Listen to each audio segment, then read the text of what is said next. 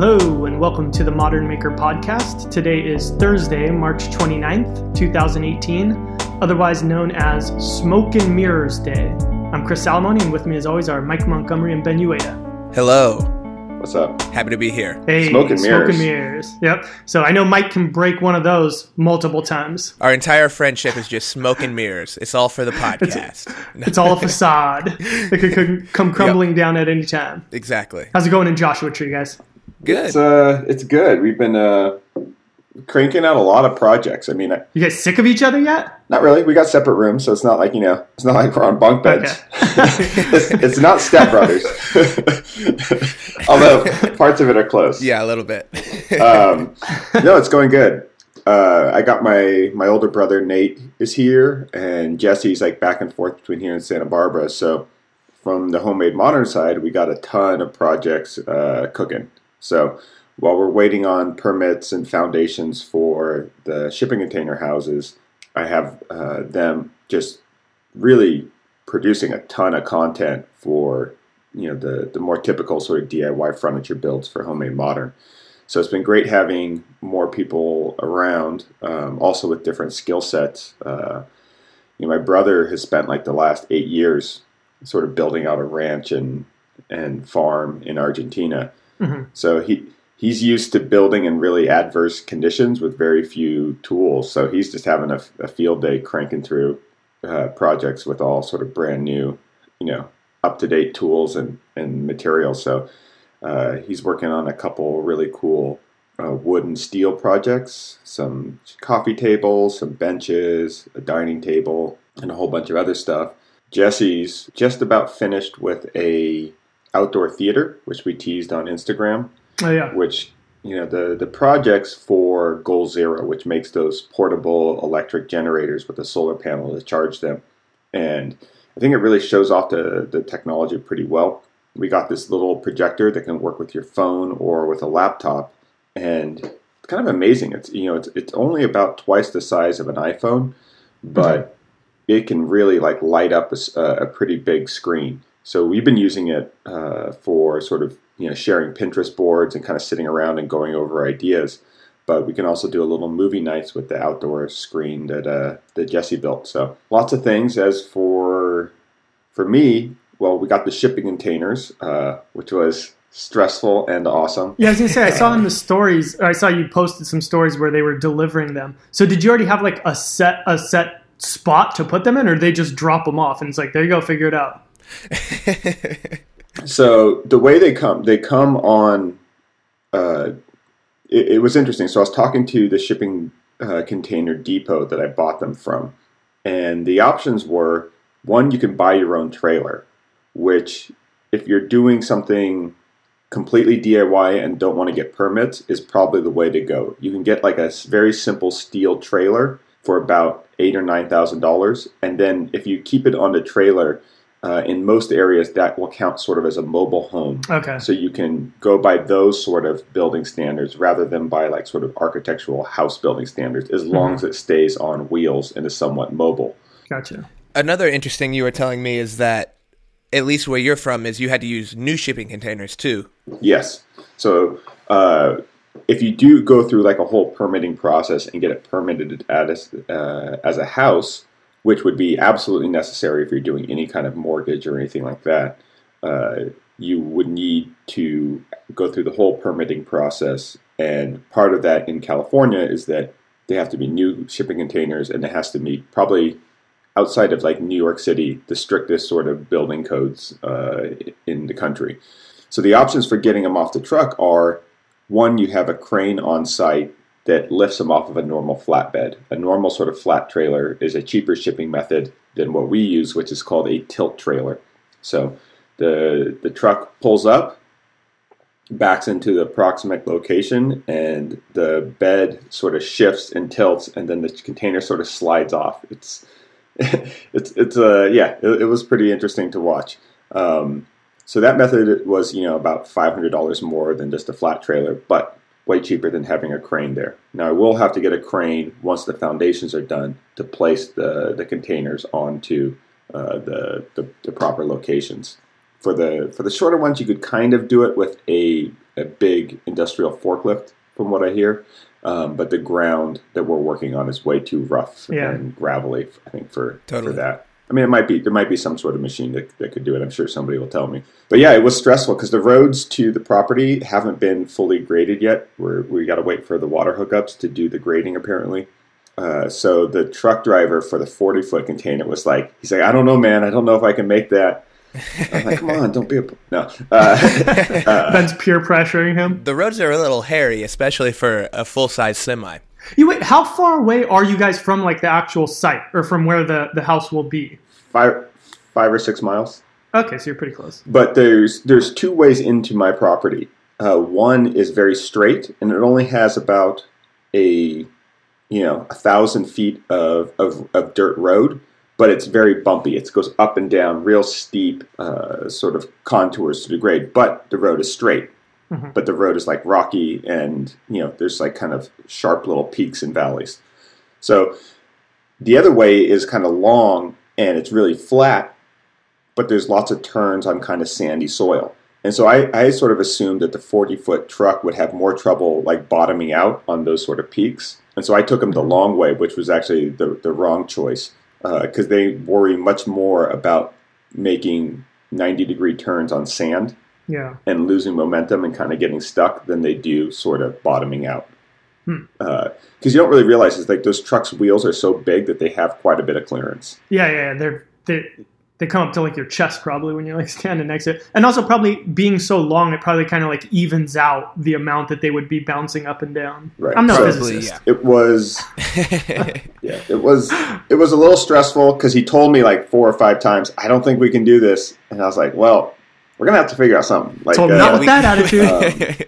It all worked out. We got the 40-foot container delivered first, and then the 2 20-foot containers were delivered the day after that. So 3 containers on site, and just waiting for permits so we can start digging for the foundations and the septic. Awesome. Yeah. Chris, what are you working on this week, man? I mean, you and Dolores just had a kid, so I doubt you've spent much time in the shop. Congratulations on the sex. Thank you. Yes. Nailed it. I did most of that work about 9 months ago.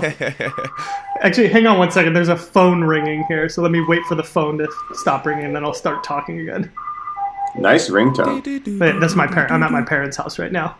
Dolores kicked me out. Okay, I think they're done. All right, I will continue talking. So, people have sent me lots of nice messages about the baby, so thank you very much for all of those warm wishes. Did they wait 3 days? They waited the complimentary 3 days. We told them to wait for 3 days. I remember that, yeah. Most people did. Yeah. All the nice people did. Okay, good. Yeah, but everything went really well. Like, I know, you always hear, like, horror stories, and if I'm being honest, I think girls maybe make a bigger deal of it than it really is. Like, I sat there and I watched 3 episodes of Entourage, and it was over, so I didn't think it was very hard at all. I'm just joking. No, okay. You're like, I feel fine. I'm just kidding. I was trying to think of like what would be the worst show that I could be watching while my wife's in labor. I went with Entourage. There's probably something worse. If you gotta Entourage. No, but yeah, everything went really well. Actually, it came like super fast. Like it was crazy. It was like once it was go time, it was like 15 minutes and done. So a lot smoother than the first time. Her recovery's been really well. Everybody's doing well. So yeah, I actually have been back out in the shop already. Awesome. So here, we'll do a little peek behind the curtain of the way that at least I think, and I'm sure a lot of other people in this situation think. So I feel like I've overcommitted myself lately to builds that I have to do. So I'm really trying to like keep ahead of the pace in case something slows me down that I don't screw myself basically. So I have a bunch of things like pretty much ready to go. And I wanted to get another kind of like smaller one knocked out. I was like, okay, I just need a small project that I can knock out quick because I know I have this other really big one that's going to take me like 2 weeks after that, right? So I had the idea to do this, basically like I wanted to do something that was like a little tabletop planter kind of idea. But so it's funny. So it all started off as, I just need something quick that I can knock out. And then the way that I am, like I ended up getting kind of obsessed with it and like sat there drawing different ideas for like 5 or 6 hours and came up with a bunch of ideas. So now it's turned into not even being a small, simple project. But what I ended up coming up with was I purposely tried to avoid looking at things online just because I'm sure there's like a million different ideas and everything's been done. And I wouldn't be surprised if somebody's done something similar to this. But pretty much, so it would be like like a dining table centerpiece kind of plan or something really small, right? And so I made it where it's like a 6-sided shape, whatever that would be called. I don't know. Hexagon. Hexagon, there you go. Geometry. Hexagon, yeah. But it's a bunch of just like abstract shapes that can be taken apart and then put into like weird patterns on your desktop, or it can come together and make the hexagon. And so when I came up with that, I was like sort of modular geometric puzzle pieces kind of a thing. Exactly. And so when I was doing it, I was like, this would be really hard to do by hand. So I think I'm going to CNC it. But then I was like, well, I don't want to do that as the only way to make it. So I want to come up with another way to hand make something now too. So now the video's gotten even more complex because now it's basically going to be 2 projects. So I'm going to do that one. And then I'm going to do this other one that's, do you guys know the Zelda triangle thing? It's like basically 4 triangles that can go together. Yeah. Okay. So Sir, it's called the Triforce. Okay. Thank you for saving me from all those emails. So I'm making another one that's that sort of a shape, but it's the same idea where it can come together and make one big shape, or you can just like make kind of abstract looking patterns with them. And then when I was researching it too, I was like, I know nothing about plants and I don't really like plants or anything. So I was like, okay, what are some plants that don't need drainage if you're just going to be keeping them on your dining table? And I was like, you know what, forget this. I'm just getting fake plants. So I went on Amazon and just bought like a bunch of fake like little plants and succulents and stuff. I just way over ordered, and then I'll see which ones look cool. Yeah. Once I get them and put them in there, go get some little rocks, and it should be like, I'm actually, for being what I thought was just going to be like something quick that I wanted to knock out. Now I'm like super excited about this project. Like it's been really fun to design, and I actually started cutting it yesterday. It took me forever to route everything out. It was going for like 4 hours probably. And I actually didn't set it to plunge deep enough, so it didn't quite get all the way through. So now later today, I'm going to have to go out there and just like sand a bunch to get down to release everything. So with this, are you able to put the shapes in different orders and does everything go together in one way, or is it very modular in that you can make different end shapes? It would go together in one way to make that specific shape, but then everything could just be set kind of randomly to make just like weird looking patterns. And so I actually think it looks cooler as a random pattern. That's how I would probably keep it, because it turns into like a kind of a small table runner planner thing when you like put them all in a line but kind of offset from each other. Yep. So as long as they actually came out good, which they should, that was the other problem. Okay, so it's every time I do a CNC project, it's always a learning experience. And it's always as soon as I hit carve and it stops going, that like things pop into my head of like, oh shoot, wait a minute. How am I going to do this? So this time what it was I made a block of wood that's like 1 3/4 inches thick. So I get it all set up. Everything's ready to go. It's all clamped down. I have my drawings all made and everything. And the way that it is, let me see if I can explain this good. I'm always terrible at this. So each shape, initially what I was going to do was cut out the shape and then cut out a pocket. So like, just the center part would be carved not all the way down. And so I estimated how long that would take to cut, and it was going to be like 13 hours. I was like, okay, this is a bad idea. So then my second idea was cut out the shape, cut out the middle, and then cut out a ledge. So basically you'd be routing from the underside and making yourself a little rabbet, and then you would just need to make a little bottom piece and stick it in. And that cut the time down to like 3 hours. So it shaved off a lot of time. So I have everything ready to go. It's all set up. I hit carve, and I'm like, oh shoot, wait a minute. This 1/8 inch bit is not 1 3/4 inches long. So it's like the spindle's going to bottom out before the bit can get all the way through. So like 2 minutes into my carve, I hit pause on it. I stop everything. I'm like, okay, let me go look at my other bits to see if I have one that's that long. Couldn't find one. Kind of researched it a little bit, and it seems like you can order a longer 1/8 inch bit, but there'd be a lot of downtime. One thing to consider is also get the collet for the 1/4 inch diameter bits, because you can get longer 1/4 inch diameter bits. And unless I'm doing really detailed stuff, I prefer the 1/4 inch bits because you can get much more aggressive with the cutting and reduce your cutting time.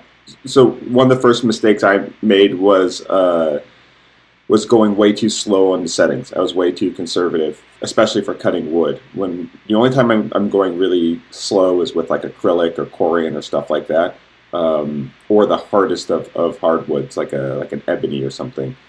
But for most hardwoods and plywoods and stuff like that, my settings were way too slow, and my depth of step was way too low too. Yeah. So what I ended up doing was I already had a 1/4-inch bit, thankfully. So I put that one in there, but then that meant I just had to go remake my drawings because I had made a bunch of radiuses that were too small. And you can still just run it with the 1/4-inch bit, but there would have been pieces that would have like gone through each other. So I was like, I'll just spend 20 minutes or whatever refining the model. So I went and did that, and I cut it, and it seems like it all worked. Like I said, I still need to kind of release them to make sure everything came out. And one thing that I got a tip about halfway through was I didn't change the speed settings. Like I had it, but just whatever the default was for hardwood. And I was fine with it taking a long time because I was building the manual ones while that was all cutting.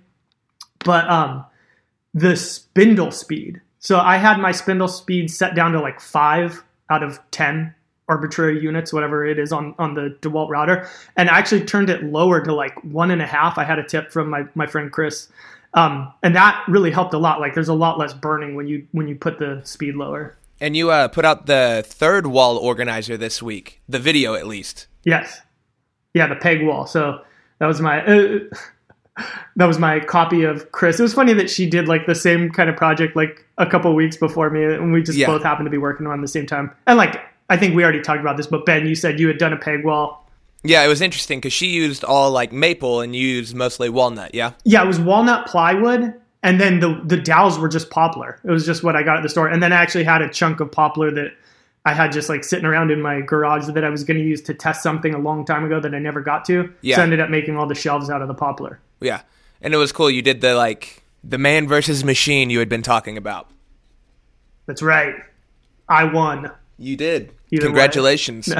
Except the holes were probably not quite as precise or clean, maybe. Probably not, but they still worked out because like the way that those shelves were cut, if they were off by more than like, I don't know, a 32nd of an inch probably, it wouldn't have worked, and they all worked, so it got close enough. Killer. So this week, I have been working on a dining table and struggling. Man, it was one of these projects where each individual process within the project took a lot longer than I expected.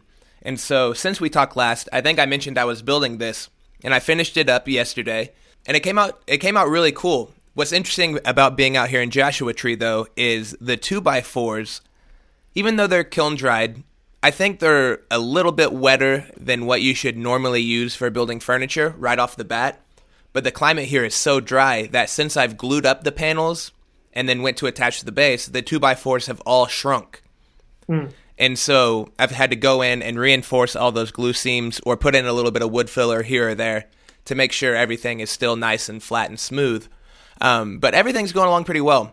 I've been using the Lincoln Electric MIG welder. I think it only is a flux welder. Ben, it's your welder, so I guess you know. Is that one that you can hook up to gas, or is it a dedicated flux?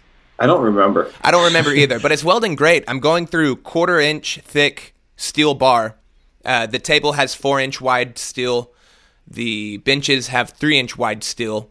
All 1/4-inch thick, and it's just burning right through it, making really strong welds. I'm impressed, so shout out to Lincoln and your welders. I'm using .035 wire, and it's just really going great. I ground everything down yesterday, and I'm deciding to go with a little bit more industrial look than what I normally do. So instead of, after grinding all of those welds smooth, coming back with sandpaper and then sanding the entire leg, I'm only grinding everything flat. That way I still have the really black, untouched metal next to the really shiny ground metal on the corners. So it's a neat look. It's a cool texture because you get to kind of feel the variance between just going between the wood and the metal, because the metal and wood are both flush on the surface of the table. But all of the little, I guess I'm going to call them boogers from the spatter that I had, because I'm not a great welder. On the table, I left those, so it kind of feels like you're running your hand over braille a little bit. Or boogers. Yeah, exactly. And once I get all that covered with a couple coats of polyacrylic, I think it'll feel really, really tactile and interesting. So That video will be coming out next week.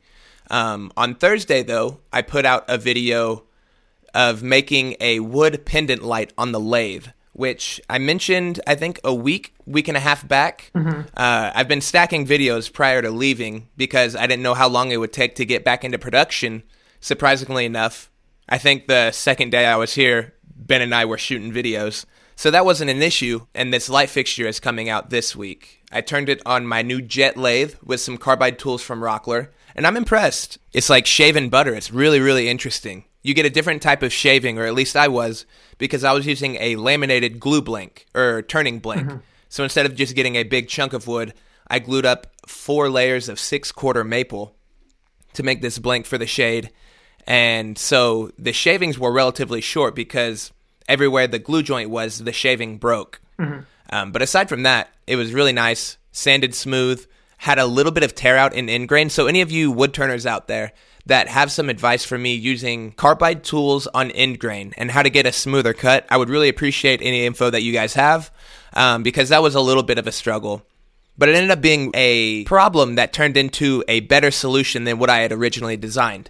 So I was carving out the inside of this shade, and I had a lot of hollowing out to do, and that's a lot of end grain. So I was shaving, and then it got to the point where I couldn't really get my tool rest into the shade properly, and even when I did, I just didn't have a good spot to put my tool because it was a pretty small piece. I was having to stick my tool in further than I wanted to, and I was getting problems with the workpiece grabbing the tool because my tool was sticking out so far past my tool rest.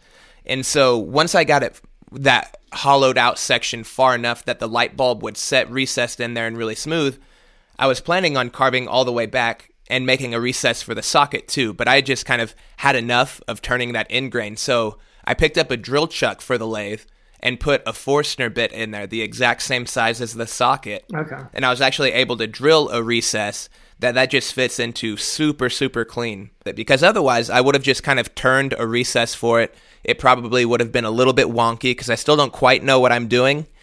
So this looks very machined and very proper. It's an interesting editing a lathe video rather than a typical woodworking video because it's much more, I guess, sculptural and kind of lends itself to time lapses so you can kind of see the shape be formed out of the original blank. So it's a longer video, but I think it's entertaining as well. Yeah, I remember you posting, you were talking about it a couple weeks ago, and I don't remember if you posted a picture on Instagram or if you sent us a picture or something, but it looked really cool. Like I'll be interested to see the video. It was a lot more like narrow and long than what I was picturing when you were initially talking about it. Yeah, whenever I do any sort of lamps like that have sort of a single body piece, and I've done a couple out of baseball bats, step one for me, I always sort of design it around having to do the cavity where the light bulb's going to go in. So step one for me is always finding the smallest light bulb possible, so I can keep that thing down.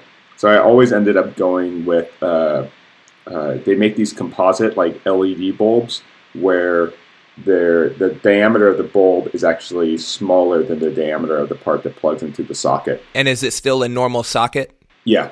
Although I have switched out normal sockets with candelabra sockets, which are a little bit smaller. But with like lower wattage, bulbs these days, you can get a lot, like a low wattage LED bulb is still way brighter than an old incandescent bulb. Exactly, and then you don't have to worry about all of the heat buildup. Yeah, so even with the smaller sockets, you can get a lot of light, which opens up a lot of design possibilities because then you can actually get these lights in more minimalist looking fixtures and shades. Yeah, I definitely probably wouldn't have built this if I didn't have the LED lights because I really would have been worried about the heat building up with a wood shade, and I don't know if that's a fire hazard in any way. But with this, I mean, the bulb, after it's been on for like an hour, it barely feels warmer than the air. So I feel pretty comfortable with it. And yeah, it's one of those Sylvania Smart Plus bulbs. So it's kind of like the Philips Hue or the Samsung Smart Things bulbs. So you can adjust them all from your phone, adjust the color, adjust the color temperature, and the brightness. So it's a cool little setup. Nice. I want to try now and do some sort of hanging pendant light, but make it completely with just normal tools rather than a lathe. That way those videos can kind of pair together and give a couple different options. So I'm thinking now of some sort of, I really liked, Ben, that one leather one that you made. It was kind of like a compound hexagon, correct? It was a hexagon shape that was smaller at the base and wider towards the bottom, right? Yeah, and it was sort of had scalloped edges. And how did that go? You stitched the leather, right? We laser cut the whole thing, and then, which, laser cut leather smells like burnt beef jerky, which is awesome. Delicious. And then we stitched it up, and we actually laser cut the holes for the stitching, which was, was a pretty tight move, because like hammering out, 1/4-inch thick leather is takes a long time and is annoying. Because whenever I used the leather and whenever I was doing a cross-stitch seam, I actually used rubber cement to tack everything down, and then I punched all my holes and sewed everything. But with that, you can just let everything line itself up, and that's pretty cool. So if anybody's got some cool pendant light ideas, send them my way. I'm still kind of workshopping what I might do. I forgot. We also released a couple videos this week. So we released Jamie's 3D printing video of the little clip-on toolkit that she made for Ryobi batteries, particularly for drills, where you can actually store the driver bits in those. And we use Shapeways to set up basically an account where we upload the file. So if anybody wants to get that little toolkit that can plug onto their batteries, they can just go to Shapeways and actually pay it, and Shapeways will print and ship it to them. Now, it's way overpriced because it's on-demand custom 3D printing, but it's still a really cool idea. And what we wanted to demonstrate is, one, 3D printers are getting relatively more affordable. We used the sort of Robo 3D printers, which worked excellent. But if you don't have a 3D printer, the software now is mostly available free. You can use things like Cura and Autodesk Fusion, which SketchUp. Yeah, or SketchUp. SketchUp you have to pay for, or is there a free version? It's free, yeah. Okay, so even if you don't have a 3D printer but you want to experiment with 3D printing, you can download the software for free and then upload the files to Shapeways and have them print it.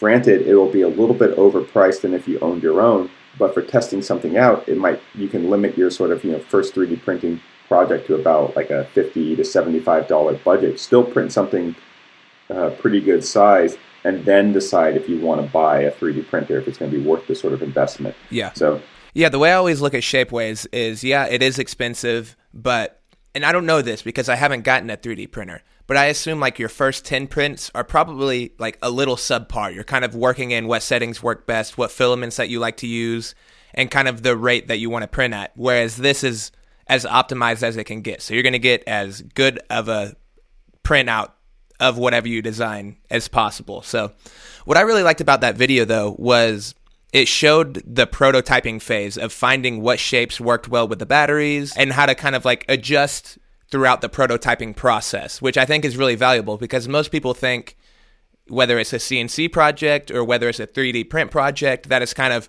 design it, print it, done. Because a lot of times you don't want to edit in all of that prototyping and what went wrong process, kind of the same way you're talking about, Chris, where you use the CNC, but it's like, oh man, I used the wrong bit, so I had to adjust this and do all of that. Yeah. So it kind of showed all of the back-end workshopping that you do outside of just that final print or outside of that final cut on the CNC. Yeah, I was going to say, back up a little bit about Shapeways. The thing that actually appealed to me most about them is I think about it from the perspective that how it would have been beneficial to me a couple years ago when I was mostly just selling furniture.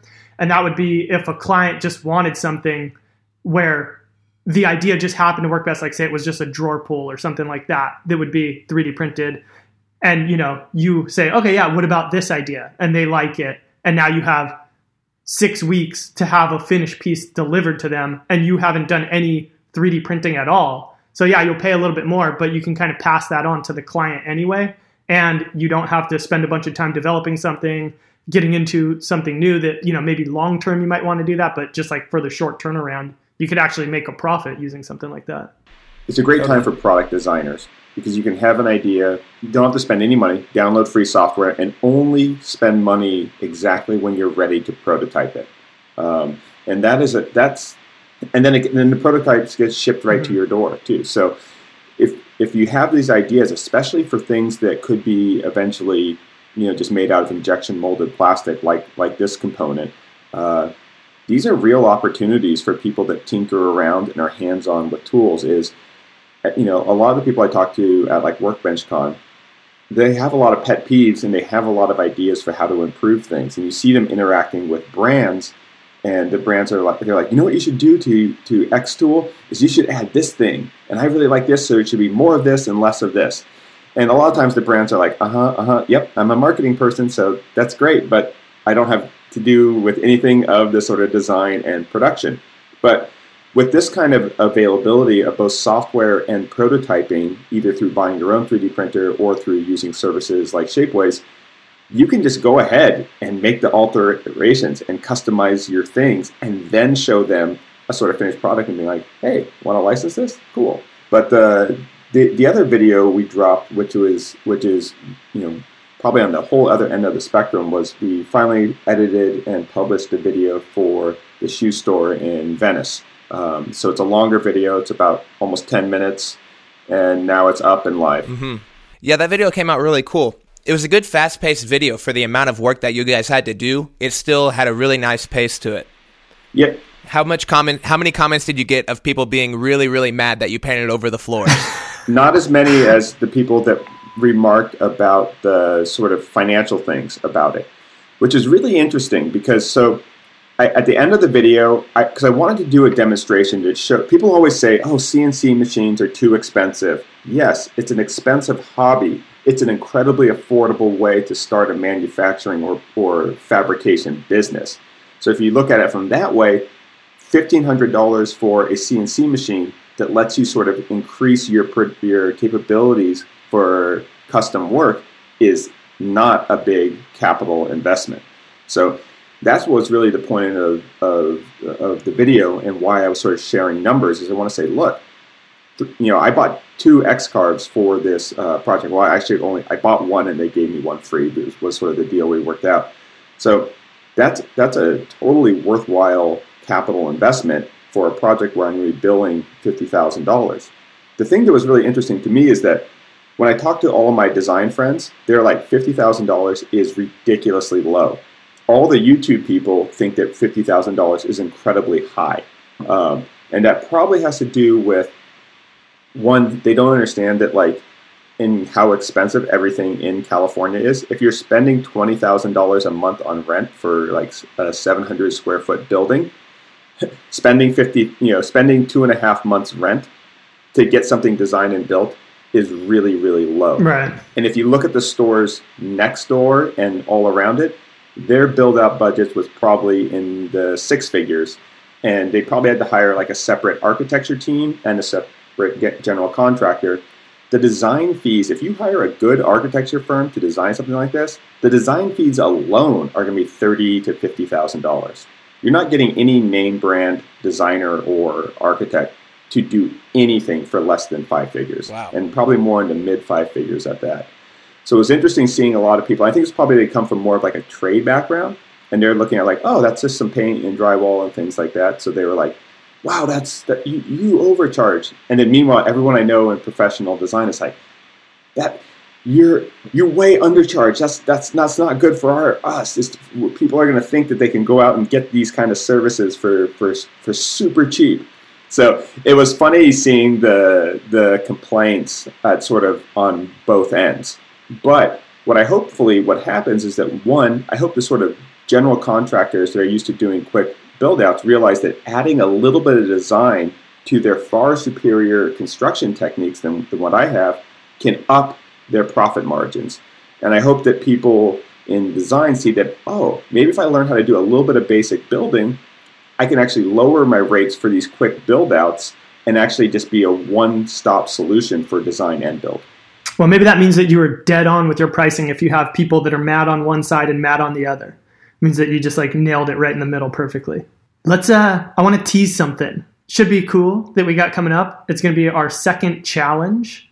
Remember, we did the 2x4 challenge. I don't know. It's been a long time. Probably 6 months ago. Probably longer than that. Yeah, it's been a while. The long-awaited second challenge. We've wanted to do it since we did the first one, but there was just a lot of other things going on and a lot of lot of ducks to get in a row, but they're in a row now. So should be soon. We're not going to reveal what it is yet, but I will say that it's equally approachable as the first one is. So if you want to do it, there should be nothing stopping you from getting in there and doing it. But the plan is right now that the 19th of April, all three of us are going to put out videos, and that's going to kick it off. And then we'll talk about it in probably more detail here that day, because that's a Thursday also. And then you'll have until, I believe it's going to be the end of May to build it. So it's pretty much like 6 weeks that you'll have to put your project together, build it, get it up. And again, we'll go over all the details, once we actually release the videos, but that's the tentative plan right now. And there's going to be prizes this time. Like, I think actually over $1,000 worth of prizes will be given out during this. So, and like I said, with the last one, a lot of people really launched their channels and got their first 10,000 subscribers or whatever off of that. So totally. If you're looking to launch, or maybe you've already just launched something, but this can be kind of like your official grand opening or whatever. It's really good chance to get some exposure. Yeah, I was really surprised especially was it the Minimalist Maker? If you look at her sort of channel, if you look at sort of her average views, the one that really pops in terms of, really big viewer numbers is that one sort of 2x4 competition that she did as part of the challenge. And you see the same thing with a whole bunch of people. That really blew me away. There was a lot of really, not just a lot of entries, a lot of really exceptionally designed entries to that last one. So super excited for it. Sharpen your tools, clear out your shop space. It's going to be based similarly to the last one on a unit of material. So, and that unit of material is incredibly available and affordable.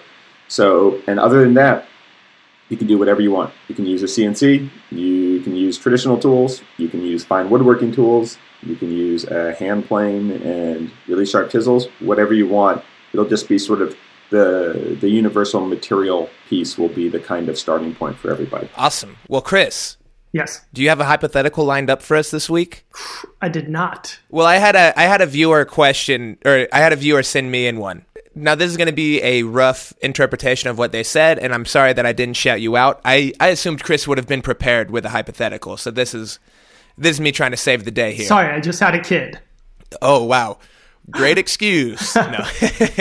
I'm going to use that one for 18 years. Yeah, hey, exactly. I just had a kid 16 years ago. Yeah. And it's like, hey, I have to put a kid through college now. So really, you've got even a couple years past that. If Hollywood was making a trilogy of movies about us, who would play us and why? So, what actor would play the three of us? Well, I think Keanu Reeves should play Ben. I can see that. Yeah, that would be okay. You got to shave the goatee, but that's about it. They got a similar kind of look. Yeah, or not shave the goatee, but let everything else grow out a little. Oh, man, who would play me? I think probably a peak Brad Pitt. Brad Pitt in his prime. whenever he was at his best. I feel like there's a lot of character actors that could play Chris, and not to stereotype, but they normally get casted as the tech guy. So just the type of guy where you don't know the actor's name, but you're right. That's the guy. He was in this and he was in that. Yeah, who's the guy? That type of actor. Yeah, exactly. Who's the guy that does those Verizon commercials? Yeah, Thomas Middleditch. Oh man, yeah, Silicon Valley. You're kind of like him, but a little less ADD. You know what I mean? Yeah. Oh yeah. And stronger chin. For Mike, it would be, I don't know who it would be because it's out of my age demographic. It'd probably be someone that got their start on the Disney Channel and then kind of had a dark period and got some tattoos. Oh, great. I was going to say, yeah, if we just burly up Justin Bieber a little bit, you can play Mike. Way too tall for Bieber. Yeah. So let's just settle on Chris Pratt then. Okay. We'll just settle there. A peak. I want to see these movies. Awesome. Well, thank you guys for listening. I hope you enjoyed this episode. Sorry it's a little short. Sorry it's a little... Oh, wait. What do you guys have... Oh, yeah, okay. Oh, actually, you know what? Here. Yeah, feed us the segment. What do you guys... Let's just keep it dirty and transition in like that. Who cares? We're doing this live, people. It's messy. I bought a new truck the other day. I had actually kind of talked about it when we were doing the live podcast and said, I'm not going to get a new truck, but then I did. Yeah. I got a Honda Ridgeline. Ooh. So been digging that. Actually, it was funny. Right now I'm podcasting from my parents' house. So I was driving over here. Fancy. And so it's got like all like, the Apple CarPlay and all that crud in it. And so I hadn't really tested it out. Well, that's what happens when you spend that Honda money. That's right, baby. No, so I was testing it out. And so I was like, I'll text Mike to tell him like, I'll be there in 5 minutes or whatever. So it's all hands-free. I push the button. I say, send a text message. Who do you want to send it to? Mike Montgomery. What do you want to say? I'll be there in 5 minutes. Send. Okay, whatever. You get it. And then I get the notification a couple minutes later that you text me back. And so it didn't write the message on the screen. It just says that you have a text message. So I just push the button and then it reads it to you. So it says, Mike Montgomery said, thumbs up in medium light skin tone. It narrated the emoji. That's really funny. I thought that was pretty funny. Hilarious. That it got so specific. Ben says eggplant. So that's your obsession. That's funny. Chris. My obsession is my new truck. So you like the truck? I'm digging it, man. I know it's like the least manly truck on the market probably, but like it's perfect for what I need. I'm not ever towing big heavy things. I'm not carrying a bunch of weight. I just mostly need like volume in there, and it easily takes a full sheet of plywood. Like it's nice and wide, so you can slide it in. There's no wheel wells or anything. And 95% of the driving I do is just like commuting to work and back. So it's just like a nice, comfortable car. Yeah, that's the number one test is can it fit a whole sheet of plywood above the wheel wells or in plane with them. Okay, yeah, I was going to say the first thing that I did actually when I went to the dealership to check it out was I needed a new piece of the foam insulation that we cut stuff on anyway. And, they sell those in 4x8 sheets. Yep. So I just went there with that. I was like, I'm just going to load it in there to make sure it can take it. And that'll be like my proxy for a piece of plywood. So you're not like in the truck commercials where you're dropping like a whole load of cinder blocks? I will not do that. But I have seen them do videos where they do that. And it's like, this can take, the bed liners made to like not take dents and whatever. But I will probably not be doing that. But Mike, to answer your question, yeah, it doesn't, I guess because it's based off of it's based off of the same chassis or the same body as the Pilot, which is like their big SUV. So it doesn't have wheel wells. It's just got like a little tiny little, like it's probably like a 1/2 inch tall little like riser where the wheel would be. Yeah. But even that there's more than 4 feet in between those. That's pretty cool. That's really convenient because wheel wells are normally like totally in the way always. So that's neat. The truck that I've had before this was just an older Tacoma. And so the way that I would get the full sheets of plywood in there was I would just put 2x6s that sit above the wheel wells so that then I can get the whole thing in. And so it's longer. It has a longer bed in the Tacoma than what the Ridgeline has. But what's actually supporting the workpiece in the Ridgeline is more than what was supporting the workpiece in the Tacoma, even though it's shorter. Killer. Ben, what's your obsession this week? So, we've been moving to a new location, setting up new shops, new sort of processes for building and filming. So I was also just checking out, okay, what are some good sort of shop organization ideas? And once again, came across the Ryobi Dream Workshop thing. So one of the first people I started following in this space was Anna White, who does awesome DIY plans. I'm sure you guys have seen her plans. She doesn't do so much YouTube. Now she does a lot of tiny house builds on YouTube, but her DIY sort of furniture plans are like a staple of the kind of DIY building community. So her and Tom Burry, who's done a bunch of stuff on television as sort of construction stuff, they teamed up with Ryobi, and they did this basically like prototypical workshop with a whole bunch of shop furniture plans. And some of the stuff is like the nuts and bolts, bread and butter things that you'd want in the shop, but some of the stuff is also pretty innovative, particularly how they sort of store tools and sort of build in some sort of multimedia design stations and stuff like that too. So just Google Ryobi Dream Workshop and check it out. There's a lot of good free content and videos and how-tos and all that stuff. Yeah, I really liked it because it showed just cool shop like fixtures, but it was all with the idea that it's in a relatively small space. How big would you say that workshop is? Maybe like 2-car garage? Yeah, 2-car garage size. And the web interface for it is is you basically get like a virtual tour, and then you can click on any piece of shop furniture within that tour, and then there's a video that shows you how to make it. Yeah, so my shout out this week is going to be for Brad from Fix This, Build That. Yeah. He just put out a Live Edge epoxy table, like a resin cast river table.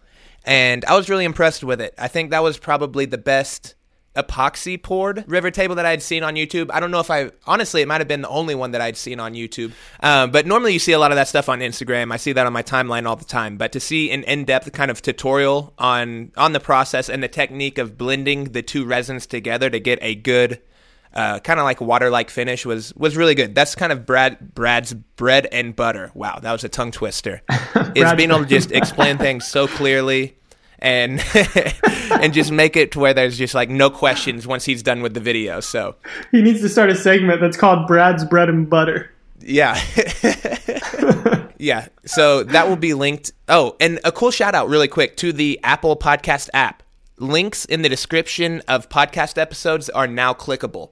And so our show notes right down there are a lot more useful now. So anytime we talk about maybe a product that's on Amazon, I'll throw an affiliate link down there, or whenever we talk about videos like Brad's, or even the workshop that Ryobi and Anna White did, I'll leave links to all of that in the description from now on, and you can click right through to that. So that's pretty convenient. But if you're not already, please give us a review on the podcast app. That really helps us out. Also, if you're not following us on Instagram, that is at Four Eyes Furniture, at Benjamin Ueda, and at Modern Builds. Collectively, we are at Modern Maker Podcast. Make sure and subscribe to the Modern Maker Podcast YouTube channel as well. That staging wall video that we talked about last week is finally getting done. All of the flooring came in, so we're going to lay all of that later today when we stage a few photos, and that video will be soon to